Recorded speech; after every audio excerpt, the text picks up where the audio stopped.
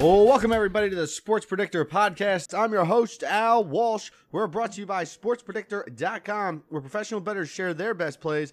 Get the winning edge by subscribing to the Sports Picks packages from long-term winning bettors. Once again, SportsPredictor.com. Also, make sure you give us a follow on Twitter at PredictorHQ. Once again, on Twitter at PredictorHQ. On our episode today, we've got Stephen Rothwell, who is a professional sports bettor and also has a nice little startup going on over there at Microbook Technologies. So, Stephen, first of all, thanks for joining us. And, can you, I guess, describe your background in sports betting and, your approach when doing so? Sure. Thanks for having me. I really appreciate it. Yeah. I guess you can kind of say I just kind of fell into sports betting. I started out in the physics business being an applied mathematician. So I was kind of simulating things in C++, like quantum algorithms on big NMR magnets and kind of doing these huge supercomputer simulations for like chemical energy surfaces and stuff. So I guess you can say I was pretty numerate. And honestly, I thought I'd just be a scientist for the rest of my natural life. But then I kind of bet on Proline one night. I was with a friend who was a big bettor, and I think we were drinking that night. And he just said, "Yeah, kind of, fill out a ticket." So I did. I think I filled out like a 17 parlay, and then I woke up the next morning and I won like $600, and that was it. I was just addicted, and pretty much from that day I started coding up baseball simulations from that day on. I guess fast forward a few years, and I started a machine learning company in sports betting called SteamSharp, and I raised some venture capital money, like about $600K or so, with a guy named Bernie Melanson. And keep in mind, that was before we had all these cool ideas like deep learning or ensemble learning. You might have heard of these things. Basically, I was trying to make some fast and clean predictive tech on GPUs. But it kind of wasn't quite time. It was about 2010. It wasn't quite time yet for machine learning in the sports betting business. So the company ended up pivoting. And eventually we exited via a merger with the Second Screen betting company, Second Screen Sports Betting in the UK. So kind of fast forward again, it's about 2015, and I just had my first bankroll just from the selling of the shares of that business. And I guess in that 5 years where I was trying to build models in machine learning, I learned a lot about the pitfalls of modeling. And you kind of have to remember maybe 10 years ago, computing power was like an order of magnitude slower than, and kind of the modern machine learning that we take for granted now was still kind of in the nascent stages. So kind of where I was at modeling in about 2015 and about that time, it kind of seemed no matter how clever I was in building a model, and I thought I built a lot of clever models, it would just eventually go through this phase, this horrible phase of variance, and I would lose money. And I hadn't yet kind of developed the stoicism required to bet professionally. Like you have to be pretty stoic. Wow. And kind of at that time, I bought around 200 Bitcoin at $300 at that time. I didn't even know what it was because one of the guys I hired at SteamSharp goes by the name of Martin Bailey. He was a miner and a GPU expert, and I kind of hired him at SteamSharp to do the GPU stuff. And he kind of showed me this cool betting site called Nitrogen Sports, and that was it. Right. From that time on, I was a crypto bettor. I couldn't believe it. I could get my money in and out of that site in like half an hour, and that was just amazing to me. It just blew my mind. And I had all this Bitcoin I bought just because this guy told me to, and that was it.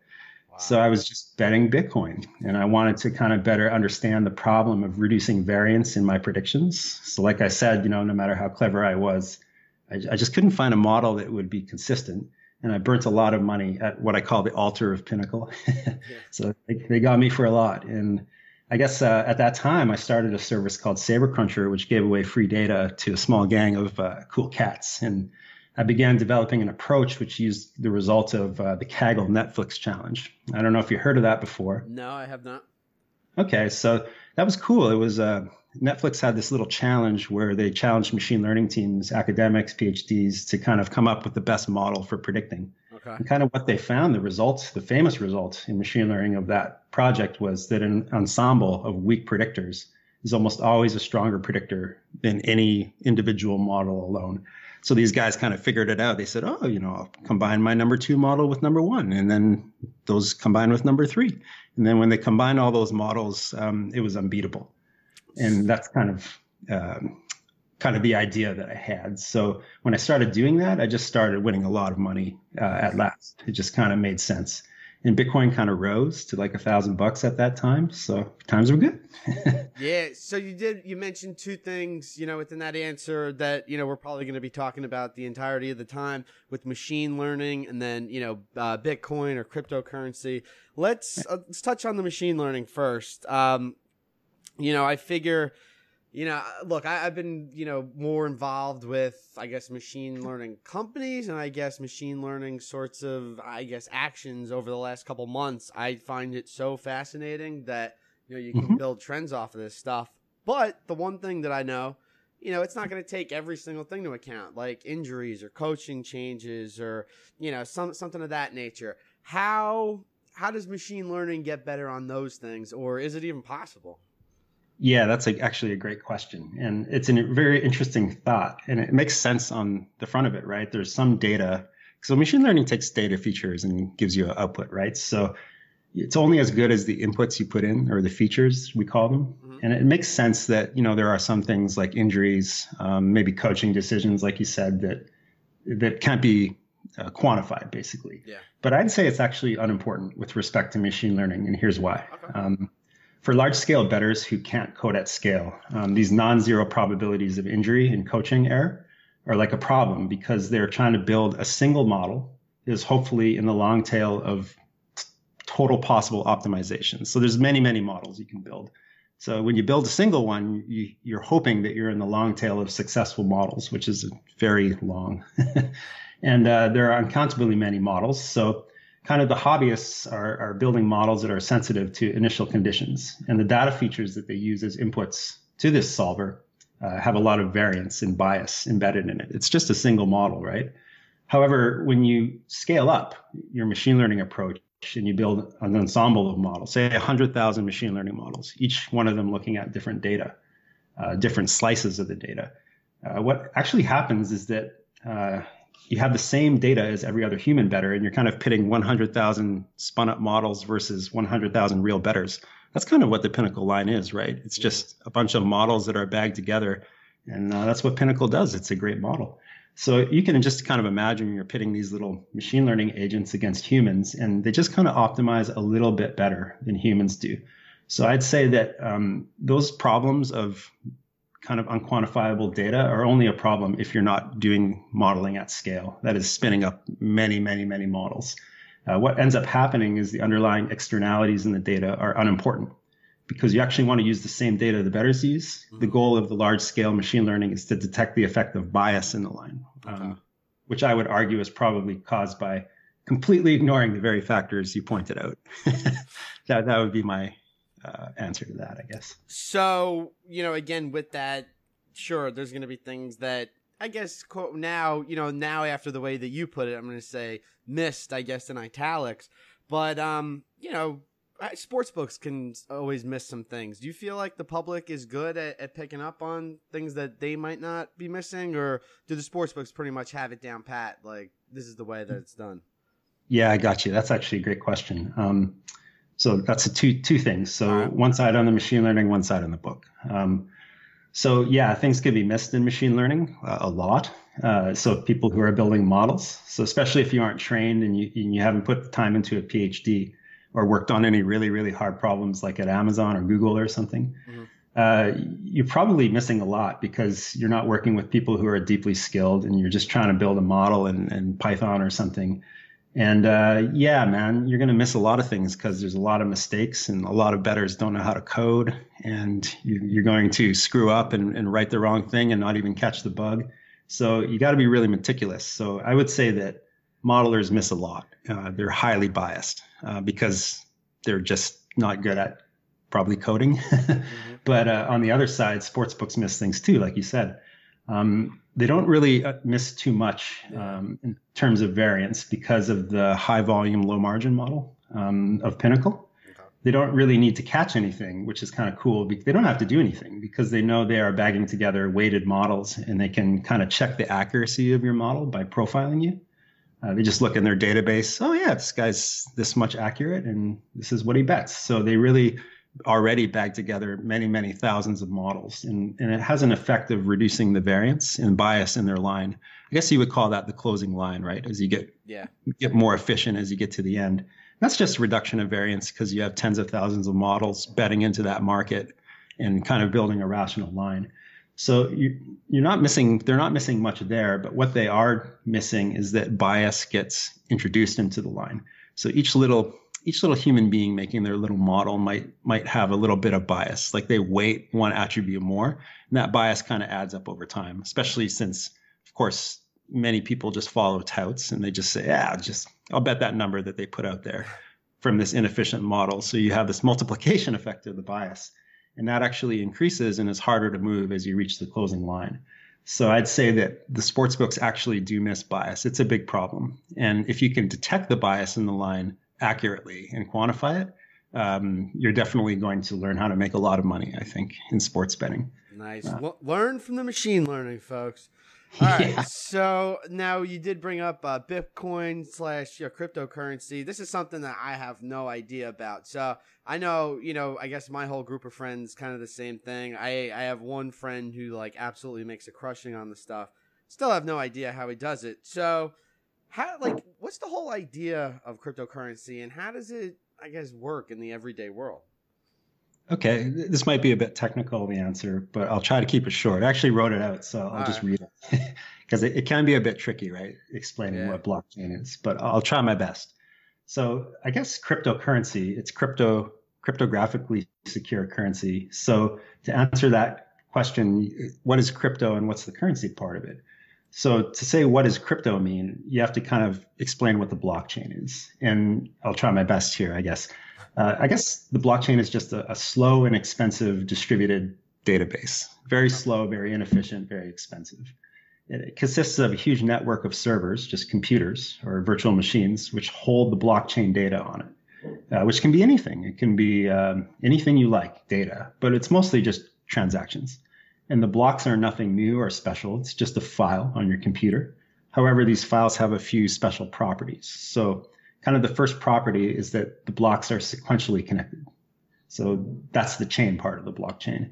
So each stored file on each computer is connected via an encrypted hash. And a hash, for those listeners who aren't computer savvy, is, it's nothing complex.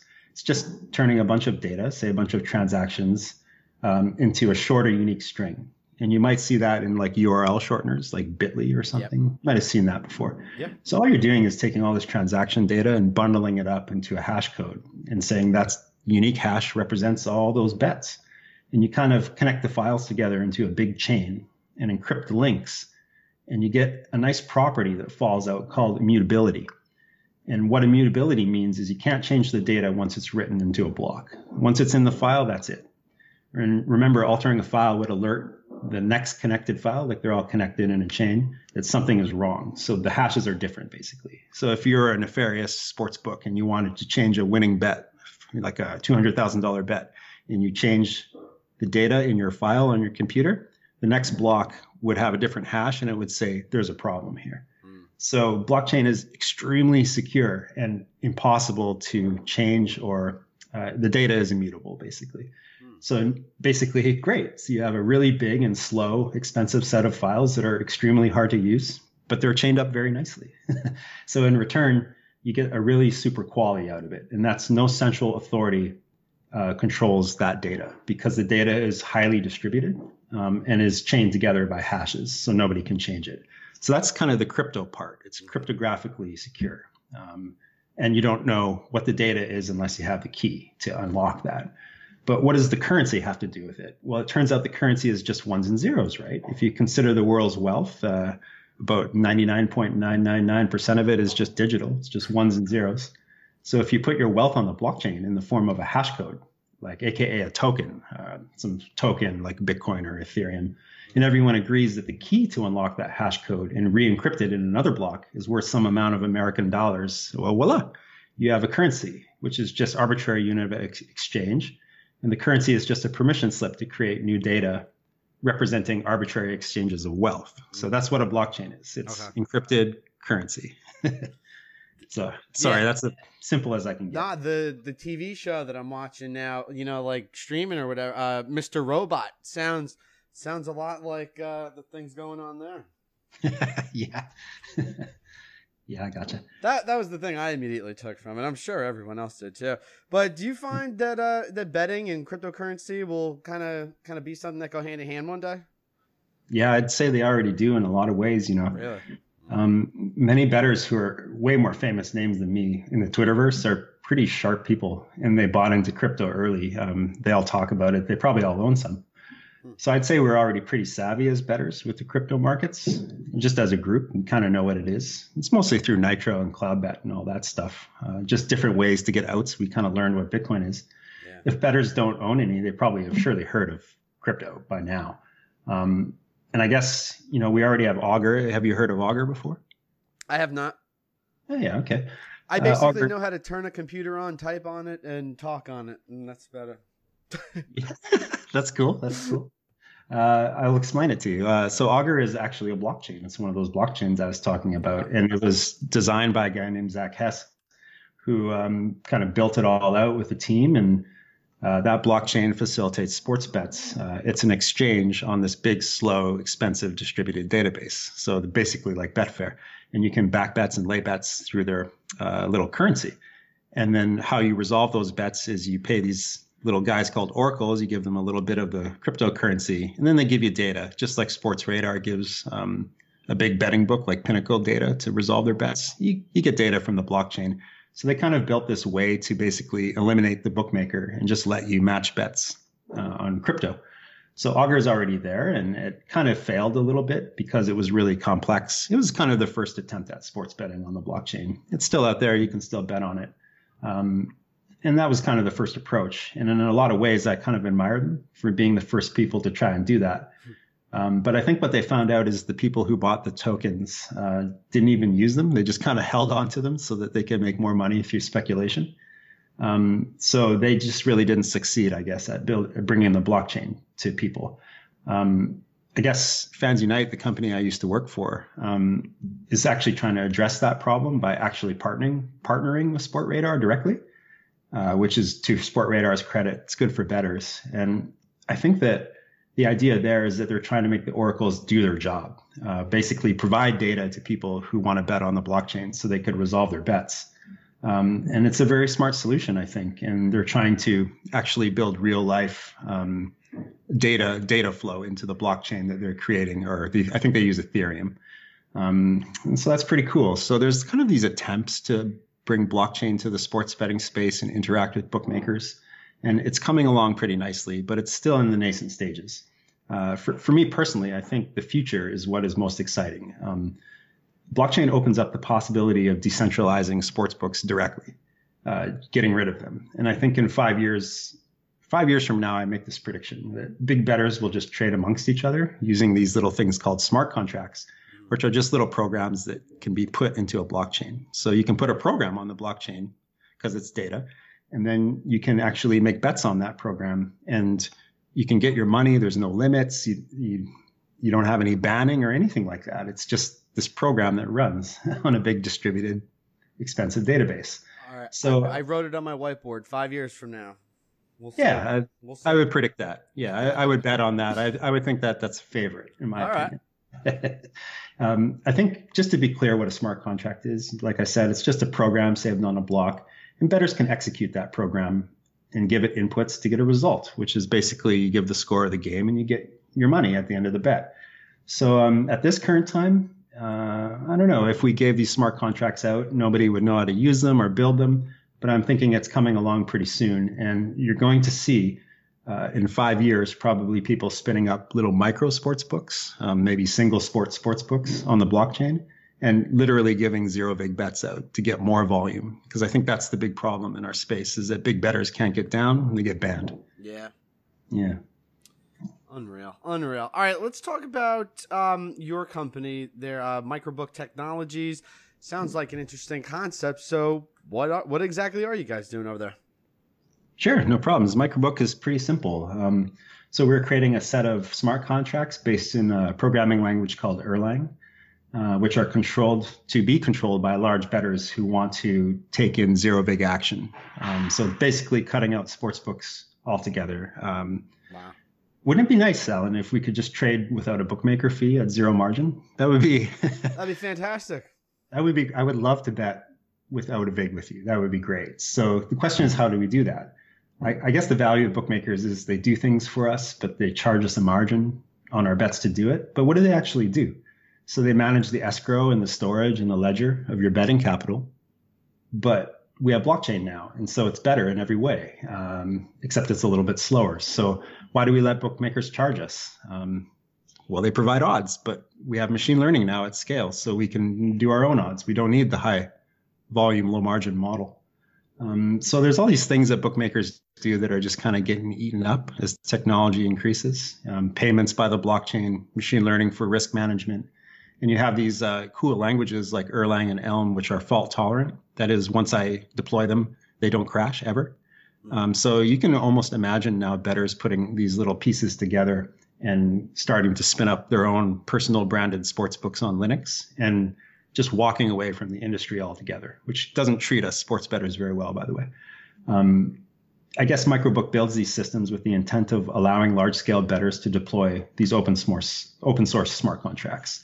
So we think we have some of the best machine learning approaches in the business, and we want to explore giving away these stacks to large-scale bettors with the intent of starting a new network of tiny margin commerce, essentially walking away from the sports books because they don't take action and they ban everyone. They charge insane margins. Like in BC, we get a 12% margin, if you can believe it, and 25% on in play. Jesus. 1.7, 1.7, not even a joke. So we want to walk away from them. And they even slow pay and no pay us sometimes. Like you win 200K, William Hill would be like, nah, with no conscience. So we build the technology to take back the VIG. And I think that is what my company does. Nice. Very nice. That's awesome. So I did have the question for you, if you could create the perfect sports book, what would that look like and who would be the spokesperson?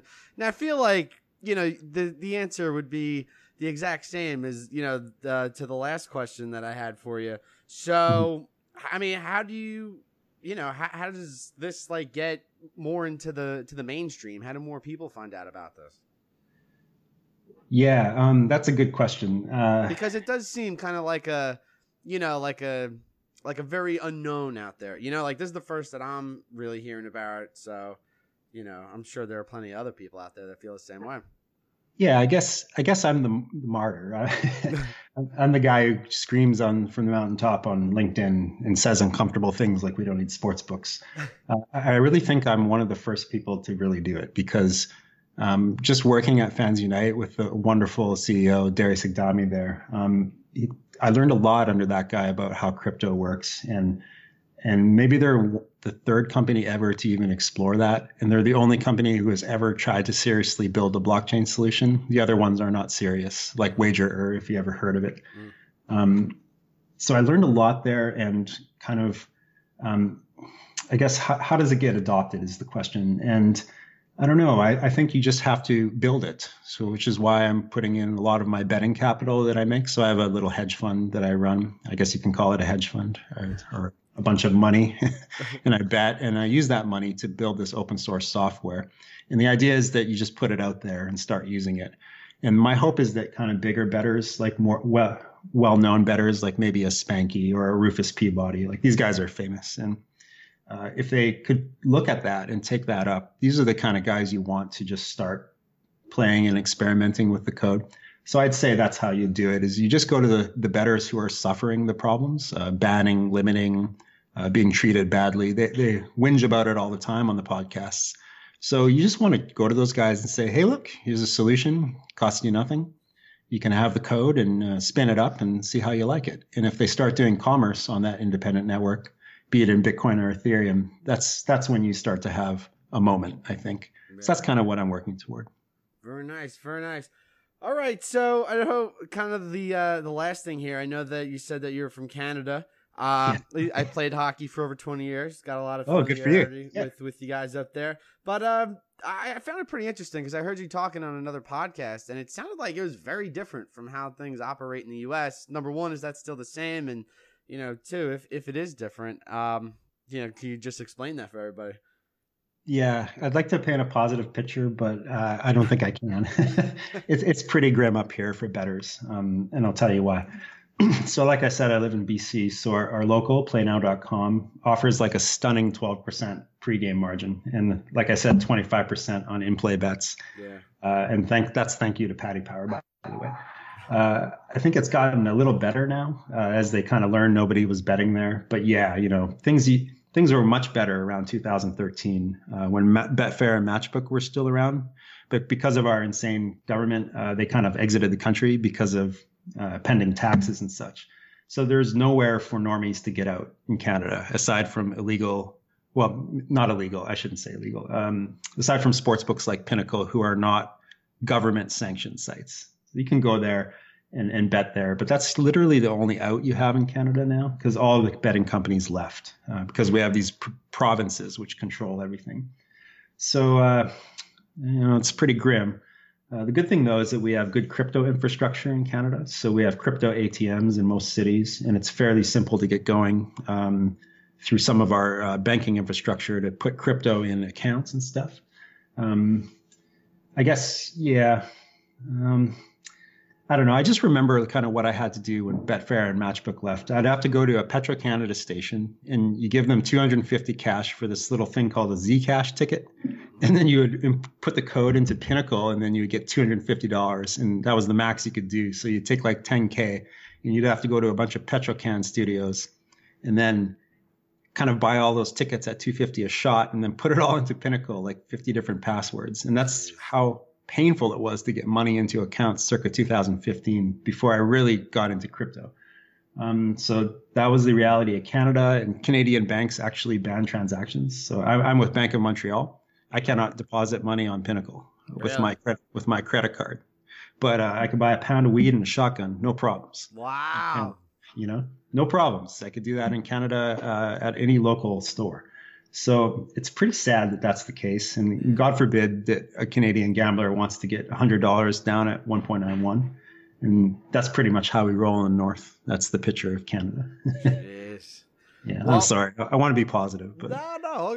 Look, it sounds like you got solutions for all these different problems. So definitely looking forward to the future with that. Once again, our guest today was Steven Rothwell, a professional sports bettor, and has a startup over there at Microbook Technologies, which if you were listening earlier, well, you should be if you're listening at this point.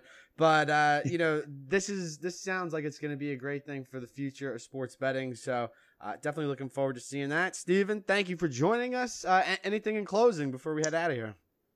If I have one message to take away from this, would be get into crypto and learn about it. It is amazing and much better than fiat. And thank you very much for having me on the show. Absolutely. Really appreciate it.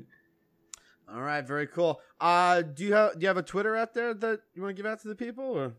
Yeah, you can get me at Saber Cruncher, SABER Cruncher, and get me anytime, ask me any questions. No problems. All right, folks. Steven Rothwell, thank you for joining us. And also, make sure you go to sportspredictor.com.